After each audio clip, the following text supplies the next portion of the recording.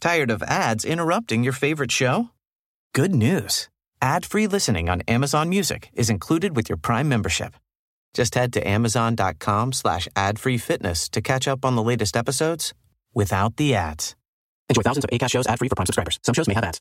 Hey, I'm Ryan Reynolds. Recently, I asked Mint Mobile's legal team if big wireless companies are allowed to raise prices due to inflation. They said yes. And then when I asked if raising prices technically violates those onerous two-year contracts, they said, "What the f*** are you talking about, you insane Hollywood ass?" So to recap, we're cutting the price of Mint Unlimited from $30 a month to just $15 a month. Give it a try at mintmobile.com/switch. $45 up front for 3 months plus taxes and fees. Promo rate for new customers for limited time. Unlimited more than 40 gigabytes per month. Slows full terms at mintmobile.com.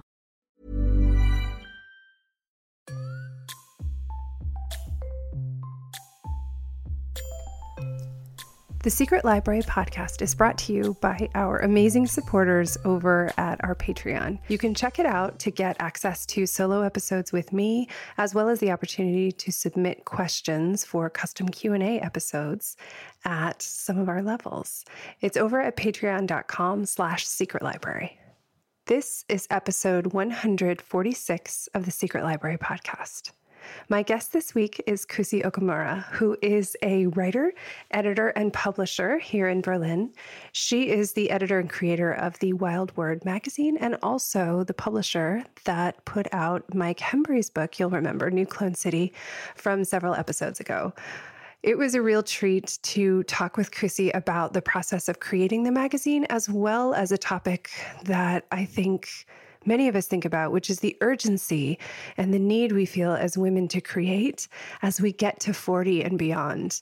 We also got into how little we see ourselves represented in literature and in characters at this age and beyond, and how important and wonderful it is to see writers over 40 getting more attention, because we think this is such an amazing time to be writing. And as a writer myself who's over 40, she was definitely preaching to the choir when we got into this topic. And it was really fun to explore. I know you'll feel inspired by this, as well as getting to see the inner workings of how someone took an idea, a dream she had of creating, and made it into a magazine that's now been going for 3 years and has published many, many writers and is really a thriving cultural presence in Berlin. So here we go with Kusi Okamura. Hi, Kusi. Thank you so much for coming on the show. Thanks, Caroline. So it was a treat to meet you for many reasons, but one of which was the discovery that not only had you started a literary magazine, The Wild Word, but had about a year and a half ago now, or just over a year ago, I suppose, added a publishing arm to the magazine. So I could not resist having you on. And listeners will know that Kusi is the one who published the author that we heard a couple of weeks ago, Mike Hembury. His book, New Clone City, is the one that came out through The Wild Word. So can you take us back to the beginning of what made you think, okay, I have this literary magazine going. I think I'd like to add a publishing element. I think it was in the same kind of spirit that I started the magazine.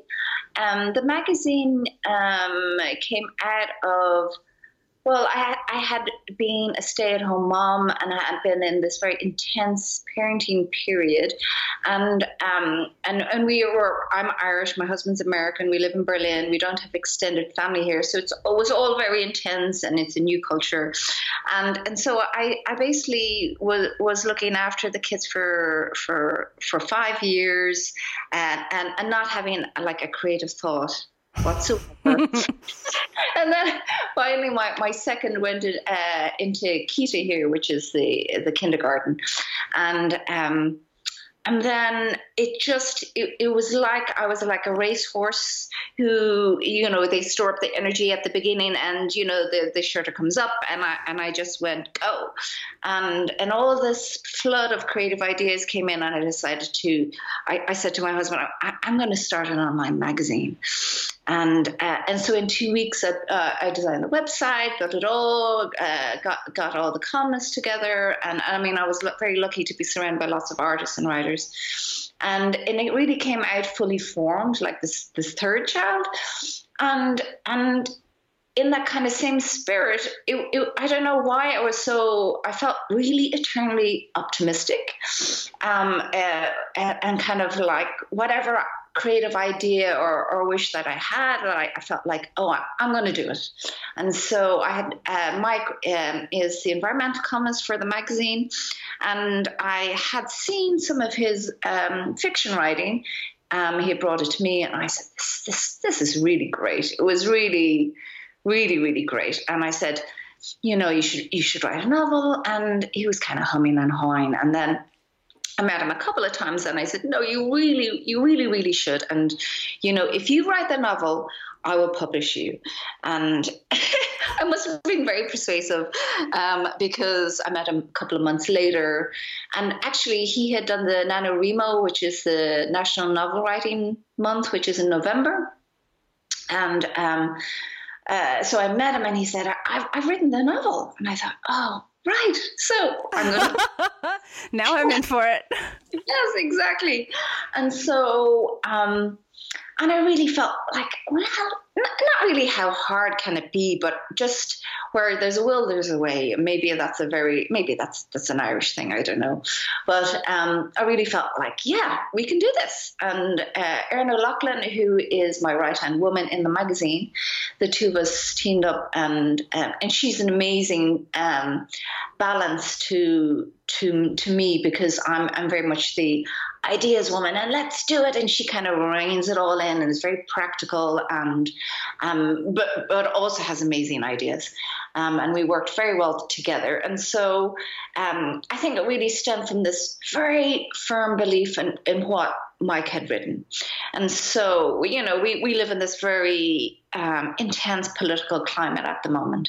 And I just love this dystopian world which he created in this alternate Berlin, but also the very strong political and environmental thread that is in his writing. And we just really believed in it, I have to say. That was really the main thing. I thought, this is an amazing piece of writing.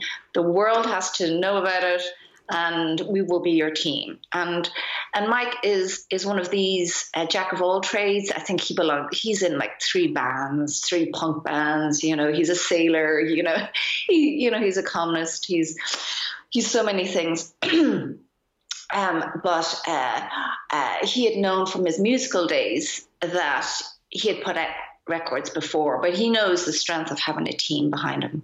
And so he was really keen to have myself and Erin on board. And we'd all worked well together on the magazine. And so yeah, we decided let's start this publishing house, and let's get you out there. So amazing. Yeah, that's how it started. So when you decided, okay, I'm going to start a publishing house, then what were your next steps? Because I feel like there's this way that can feel like the beginning of a montage scene in a movie where, people have visions about what that looks like. But I'm interested in what the process actually looked like to create the Wild Word publishing arm. Oh, do you know, for us, it's very linked to the magazine. So it was very much in the same vein. So we wanted it to look great. We wanted it. I just feel, books are judged by their cover so much of the time. So that was really, we really wanted it to be designed very well. And so I worked with an artist here in Berlin, and myself and Mike worked with them here. And we came up with lots of ideas, lots of sketches, but we really based the cover, and I like the idea of a kind of, oh God, what is that punk band? The Sex Pistols. Which is like, I think it's never mind the bollocks, the very kind of yellow, bright. And so the cover of New Clone City is like this very shiny, bright yellow. It has this car on its side, which sort of symbolizes the dystopian element, and with the magpie, which features strongly as a motif in the novel. And I mean, we worked really hard on creating a great product. And then also at the same time, we had this great audience within the Wild Word. And so the Wild Word is, we have a team of 12 columnists, and it's a very international team, but the majority of the writers actually come from, for the readership, is mainly American and German, with the next after that being the UK. But we felt we had this ready-made audience, and so that was a bit of a safety net for us, having created the magazine already. And then, I mean, basically, it's trying to have this vision that we have in our head and making this great product that we will have in our hand. And we tried lots of different printers, and we finally found a great printer in Poland. By chance, we found this great cover designer in Brian Barth, who works with all of the big publishing houses. And he's based here in Berlin, and he brought it all together. And I'd say the biggest hurdle for us was getting distribution here in Germany. My level of German is okay. It would be intermediate, but you know yourself, Caroline. You live in Germany, and I mean we've talked about this in Berlin. Berlin is very anarchic. It's not like the rest of Germany. However, when it comes to book publishing, we had to fill out, I don't know how many forms. It was form after form after form. And they take publishing very seriously here in Germany. I think you've seen it yourself when we've talked about it, that people love books here in Germany. And you go on the U-Bahn, you go on the S-Bahn. I mean, people don't have devices, really. If they're reading a book, they read a physical book. And so they take it very seriously. So we had to send samples. They had to read the book. We had to fill so many different forms. And it took 5 months. Wow. All together, but we finally got distribution, and the other thing is that they have many bookstores here in Berlin. And I recently saw a New York Times article about independent bookstores in New York City, which I think is around 40, and here in Berlin we have over 230 independent bookstores. And so I didn't realize it was that many. That's amazing. And growing, like really weekly. There's a new bookstore opening in every different Kiez around Berlin, because they love books. And so yes, our biggest hurdle was trying to get distribution here in Germany. But I have to say that now that we're really talking to the bookstores, they really love the idea of an English language book written here in Berlin by a now Mike is originally from England, but because a number of different reasons he's now German, but by an author here based in Germany, and they love the story of New Clun City, and so that's been great. That's amazing. Yeah, it was. I saw it right on the center table in Dussmann's recently. Yes.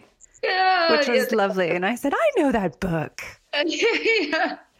So for those listening, Dussmann's is like the big, a huge store. It's like 4 stories high. It's like the Powell's probably of Berlin is what I would call it. So then you have all those forms, and then this was originally a conversation you had with Mike, like, we'll publish it. So now that you have this all set up, this publishing, what is the plan, and what are you hoping to produce in the future? So what is the plan for the novel, or what is the plan for the publishing? For the publishing. Plan for the publishing. Do you know, we're not, since we brought out the novel, we've been approached by a lot of different writers. I'm sure. I assume it's like a gate opening and it's like, oh, hi. Yes. And do you know, I have to say it is like the thought of having another child. Yes. It's not a decision that we would take lightly. We're very committed to New Clone City and to Mike as an author, and Mike is working on a sequel at the moment. But we would love to see, the Wild Word, both the magazine and the publishing house, continue to grow. We're really developing the literary side of the magazine, and the Wild Word is not just a literary magazine. We have 12 columnists, and they write from everything from parenting to politics. It's very, very left-leaning and unashamedly so. So we are unashamedly feminist, and we also try and promote issues like the environment and mental health, and that was really our mainstay at the beginning, and then we sort of branched out to poetry and fiction, and I have to say I'm just in touch with a lot of great writers because of it now. And another thing is, which is great, we're being told, I don't know how many times recently actually, that the Wild Word is being recommended on creative writing courses like across America, like Arizona and Alaska and New York, which is great. And so I'm really keen to touch base with writers from all over the world now, and to promote that as a platform. So, but in terms of publishing, yeah, we'll see how it goes. As I said, we put heart and soul into getting set up. And so, we're going to see how it goes. Right. Of course. I think this is something that I think about a lot, is that there's this balance. You start something like an online magazine or a publishing house, and there's all of this optimism and excitement in creating the process. And then when you kind of open the doors and something has come out, then there's this flood of response in terms of other people who would also like their work to be published. And I'm wondering how you manage that influx and what you're seeing in terms of submissions that are well presented and those that are maybe not so well presented, so that those listening can kind of learn how to be respectful to publishers when they're submitting. We have guidelines that I put up on the submission guidelines, which we put up on the website, and that's been really helpful. But I have to say, we've got such a high standard of writer sending in their work, and both myself and Erin are writers as well. And I think that's really helped us in how we interact with writers and how we wanted to set up the platform. And we treat every submission with the utmost respect because we know what it's like to send out work, and you create something and you put it out in the world, and you're just dying to hear something back from someone, and we know what that feels like. But yeah, we've had such a high standard of writing. But I have to say, with the Wild Word, one of the interesting things is that we have had many writers that have never written before. A number of columnists had never written before, and when I approached them, they were not even considering themselves writers. Our parenting columnist was a friend of mine, and I'd noticed from her posts on Facebook how she wrote with this fierce passion, and that really spoke to me. And then we started to have a number of conversations about it, and then I asked her would she consider writing a column, and then we took her on board. And I mean, she's been on morning television in the US. She gets a lot of fan mail, I have to say, into the magazine, and she just writes from the heart, and that's one of the things that I felt that's really my job as the editor, is that when I get approached by a writer or someone who's interested in writing for the magazine, it has to be from the heart, and that's who I will want to take on in the magazine, and not have they been published before, but just what do they have to say? Yeah. I think that's really important what you're saying. And I think that a lot of people have this idea that things have to look a certain way, or your life has to be set up in a certain way, or your work has to be a certain kind of work in order to consider yourself a writer.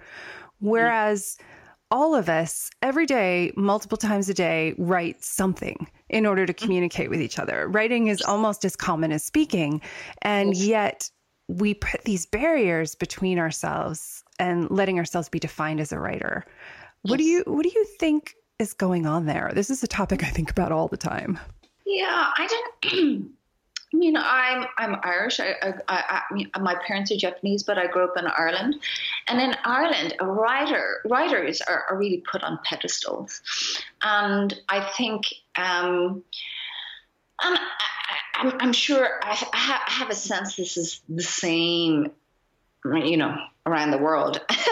Really, I mean, we tend to put our writers up on pedestals, but I do feel like, with social media and everything, there's this sense that if I have something to say, I can put it out there, and maybe all my friends will read it, but at least my friends will read it. And I do believe that not everyone is necessarily a writer. Like writer, inverted commas.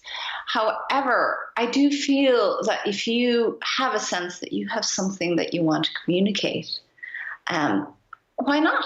No, really, I do. When I think about our parenting columnist, and she would have had a little bit of resistance, and initially, like, oh, really? Do you really think I could do this? And I just felt the urgency with which she wanted to talk about particularly issues around mental health with children, for example. That's one of her big issues. And it's not a topic that you see anywhere really written about. I felt, say it. It's important. What you have to say is important. It's not for writing's sake. It's not self-important. You're really trying to say something to people. You're really trying to bring an issue out there. And maybe this has been a little bit easier for me in terms of what we've published, is that we have gone with issue-led writing. And so I think that's been a little bit easier for me to decide on what gets published. Erin O'Loughlin, who is my partner in terms of the publishing house and the associate editor on the magazine, she is the fiction editor, and Annie Mahadev is our poetry editor, and they come with a different eye for those particular things. But for myself, if I'm publishing for the magazine, and what I saw with Mike, it was with this sense of having something to say. Amazing. So how has it been? I mean, it's been almost 3 years with the magazine. Yes. Yeah. At this point, so you were the pent up racehorse. Yes. And then ran out of the gate and all of this creativity. How has that impacted your life to be working on this magazine and being, building a community around writing and issues and giving people a place to speak, which is so wonderful? I think this is something innate in me, that I really wanted to give a platform and a voice to people who maybe before didn't have this platform. That was very important to me.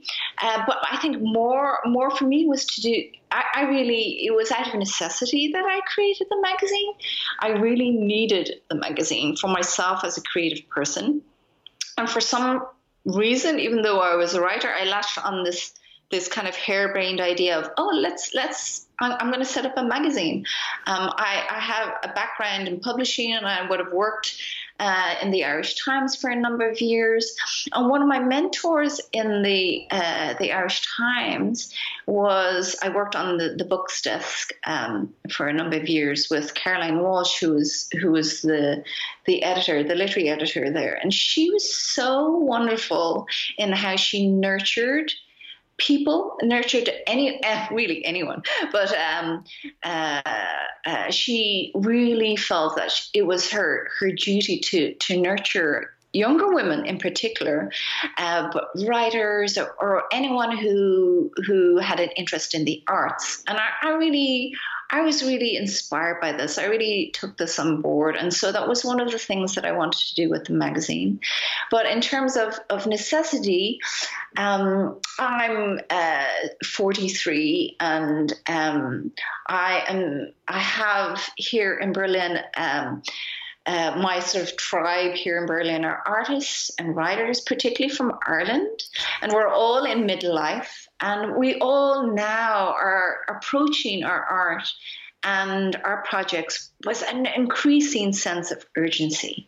We're still, some of us are just are in the middle of this intense parenting phase or coming out of it, and I think what we've learned from that is that that your sense of time gets a little bit warped. So the days are very long, but the years are short. And now that we're coming to this end of this intense parenting phase, now we're looking at our art with this urgency of, we have to do it now. Now is the time. And so that's how I really feel about the magazine. I really, and also maybe this is how I approach the publishing, which is like, I have this idea, let's do it now. Yeah. And I know that's with that Elizabeth Gilbert book. She had recently written a book about creativity and about creative ideas. And if you don't seize the day with them, those little ideas, they just float along and pass along to the next person, the next creative person.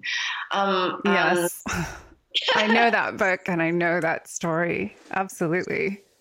And so the nice thing that I have with my group of friends here and my peers here in Berlin is that we all feel, yes, let's do it now. And I think also Berlin allows us to do it. Berlin we have a lot more support here for families. And so it means that maybe we don't have to work 9-to-5 jobs to support our families. Which means we have more time to focus on our creative projects. And also there's an openness here in Berlin. People don't really care what you're doing here in Berlin. They're not really, really that interested. And in some ways that's so liberating because you can just do what you want. You can really do what you want. As long as you have a sense of, this is what I want to say. There isn't a sense where I would have come from in Ireland maybe is that people would have, or you might have a sense that people are judging you, or, Ireland in many ways is like a big village. So everyone knows everyone, so it's very liberating being here in Berlin, I think. Yeah, I agree. I think that there's curiosity, but there isn't a sense of, oh, must be nice that you're working on a novel over there, or, whatever it is that you're doing. There's like, oh, that's interesting. Which I really love. Mm-hmm. You mentioned that a lot. I think this sense of things happening at midlife is accurate and I think important to note, as well as having published a lot of people who haven't written before, because I think there are a lot of people who maybe have this impulse in their 40s, which I've seen a lot of people have, but then think, oh, it's too late for me. I should have figured this out in my 20s. And now I'm in my 40s and it's too late for me to be a writer. What is your sense of that? And do you notice that a lot of debut writers that come through are not in their 20s when they come to the magazine? Yes, absolutely. And I find myself approaching a number of people who are a little bit older because, they have all this experience. It's not that we become irrelevant when we reach our midlife. I think in more ways we become even more interesting. It's like the ideas have had time to, I don't know if marinate is the right word, but I think that our perspective is so interesting. I mean, I think there's a lot of emphasis on finding the bright new thing in publishing, and that's not very interesting to me. I mean, I don't think age is really relevant, and I know this feeling that people have that maybe maybe it's too late, and I think really in your 40s it's too late. Not at all. I don't know whether you know this TV program, This Is Us, which I find really interesting. And they have parallel timelines, and one of the characters is a woman, and she's focused. She has this music career. She's a singer, and then they focus her on, and I presume she's supposed to be in her 50s, and they put her in this little two-piece or this cardigan, and her hair is suddenly this very conservative bob, and she's become middle-aged. And I thought, how dare they do this to this character, this poor woman, And that's particularly what happens to women in mid-age, in our media, in culture, in society, that women get stuck in a cardigan, in a bob with glasses. Yes. No, that they've sanitized women, and I find it so insulting.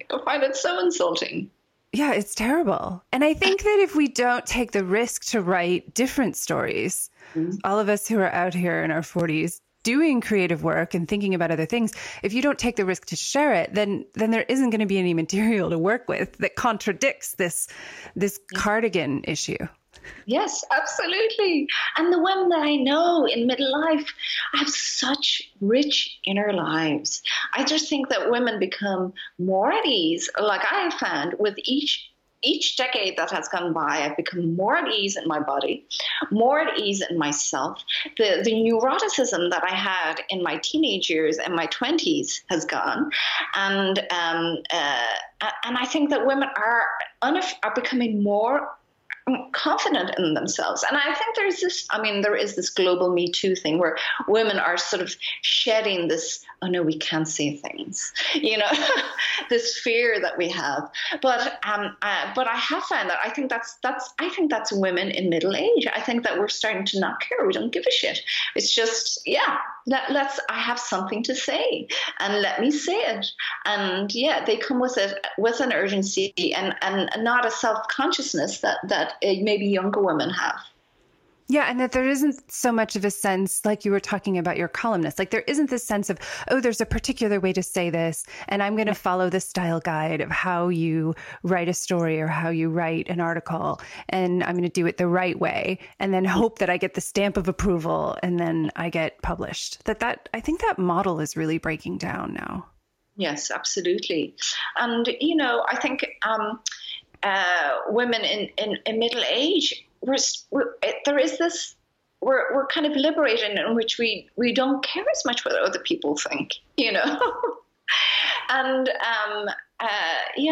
that's so important to the artist and the writer self, to remove that constraint and the censor within ourselves, But I totally agree. I was just talking to a playwright recently, actually two playwrights recently, who were saying they felt this urge, both of them women, both in the middle age, who said they wanted to write roles for women, for actors, for women actors, because the roles weren't there, you know?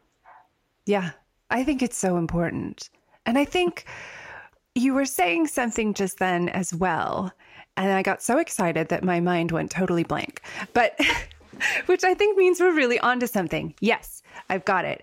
I'm wondering if there has been, in a way, this con of sort of making women in middle age feel less relevant, or this con of, oh, it's too late for me, I've missed the boat, that people have run on them, is a way to sort of hold off the fact that women in mid-age are really powerful and have a lot of experience and important things to say.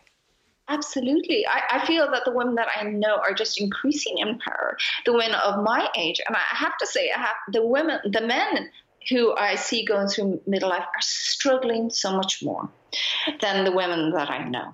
They're struggling because they've never built up the networks that I notice that the women that I know. The women that I know have very strong female networks. You know, we band together. We have our friends. We have our mental health support in that way. And or there's a fierceness to women in middle age. And part of it is this mama bear thing that I think we've taken on this role and nurtured. But yes, I do agree. I think that women in middle age are very much powerful. Yeah. So if you're listening and you feel like it's too late for you, please don't think that anymore. Absolutely. Yeah, I mean, really, this idea of too late. I recently talked to an organization here who were very keen to support artists and writers here. And then when it came to it, when I talked to them more about it and they wanted my feedback, they wanted to reach writers in their 20s and 30s. And I said, but why? Why? It was so frustrating. Why would you... Well, it's just so ageist. Why would you focus on this young age group? And it's this idea of hip and trendy and of the new and the bright and shiny. But I think it's just so short-sighted. I think so too. I mean, I think that when you pair experience over many ages, it's not like we've forgotten what it's like to be in our 20s, in our 40s. It's like we have more perspective because we have the experience of both. And the writer that comes to mind every time when I think about this is Kit DeWall, who had a whole career as a mental health professional and then went on to write prize-winning novels, which she didn't even start publishing, I think, the end of her 40s, beginning of her 50s. Mm-hmm. I just think about that kind of experience and that people want to read that too. And people want to read that possibly even more than someone who's very young. Yes, absolutely. And I think that, I mean, as you grow older, you have a richer sense of what it means to be human. You've had relationships come and go. You've learned so many life lessons. Your inner self, your inner life has probably suffered many blows and grown because of it. And I mean, of course, that's going to create richer writing and richer characters. And that's for me, the key to a great novel or a great book are the characters. That's it. I think the image that comes to mind, actually, I haven't thought about this in a few years, but I used to, when I lived in Los Angeles, I used to subscribe to the dance series. And so they had a series of ballets that came through. And my friend and I went together, a girlfriend and I, and we got to one and it was Romeo and Juliet. And we said, all right, we'll go see Romeo and Juliet, whatever. It was like the one we were the least excited about because we liked all the modern experimental stuff. And we went in there and it was so beautiful. We both cried through the entire thing. And we realized at the end, the ballerina was unreal. Possibly the best thing I've ever seen. I wish I remembered her name offhand right now, but we found out later that we think the reason why is that she was in her early 40s. And it's unusual for a prima ballerina to still be carrying a whole show at that point because ballet is, exhausting. But she had so much emotion in every movement. And, she's supposed to be a little 14-year-old girl and she was able to play that, but the pathos in it was astonishing. And I feel like it's the same with writers in midlife. You can still write a young character, but you do it with the knowledge of what comes after. Absolutely. Yeah, I know. I don't know. There is such a terrible bias against writers in their middle age, and particularly women, right? And women writers suffer a terrible bias anyway. I was reading an article about chick lit and, But yes, there is this terrible bias against women writers, and at the magazine we so try and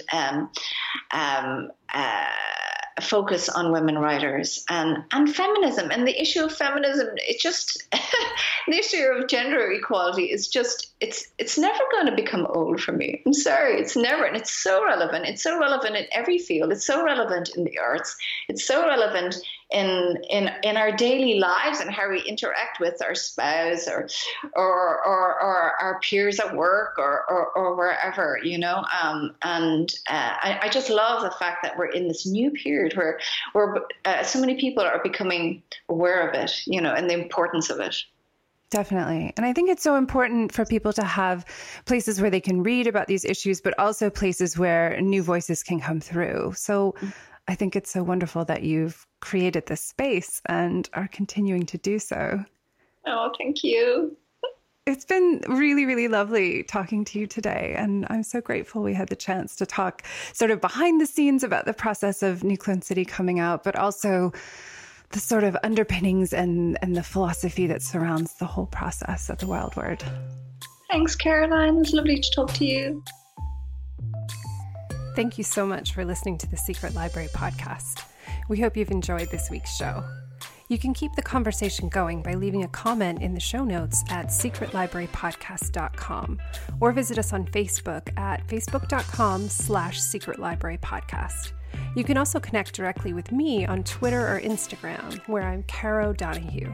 That's at CaroDonahue. I look forward to chatting with you there. See you next week. Until then, happy writing.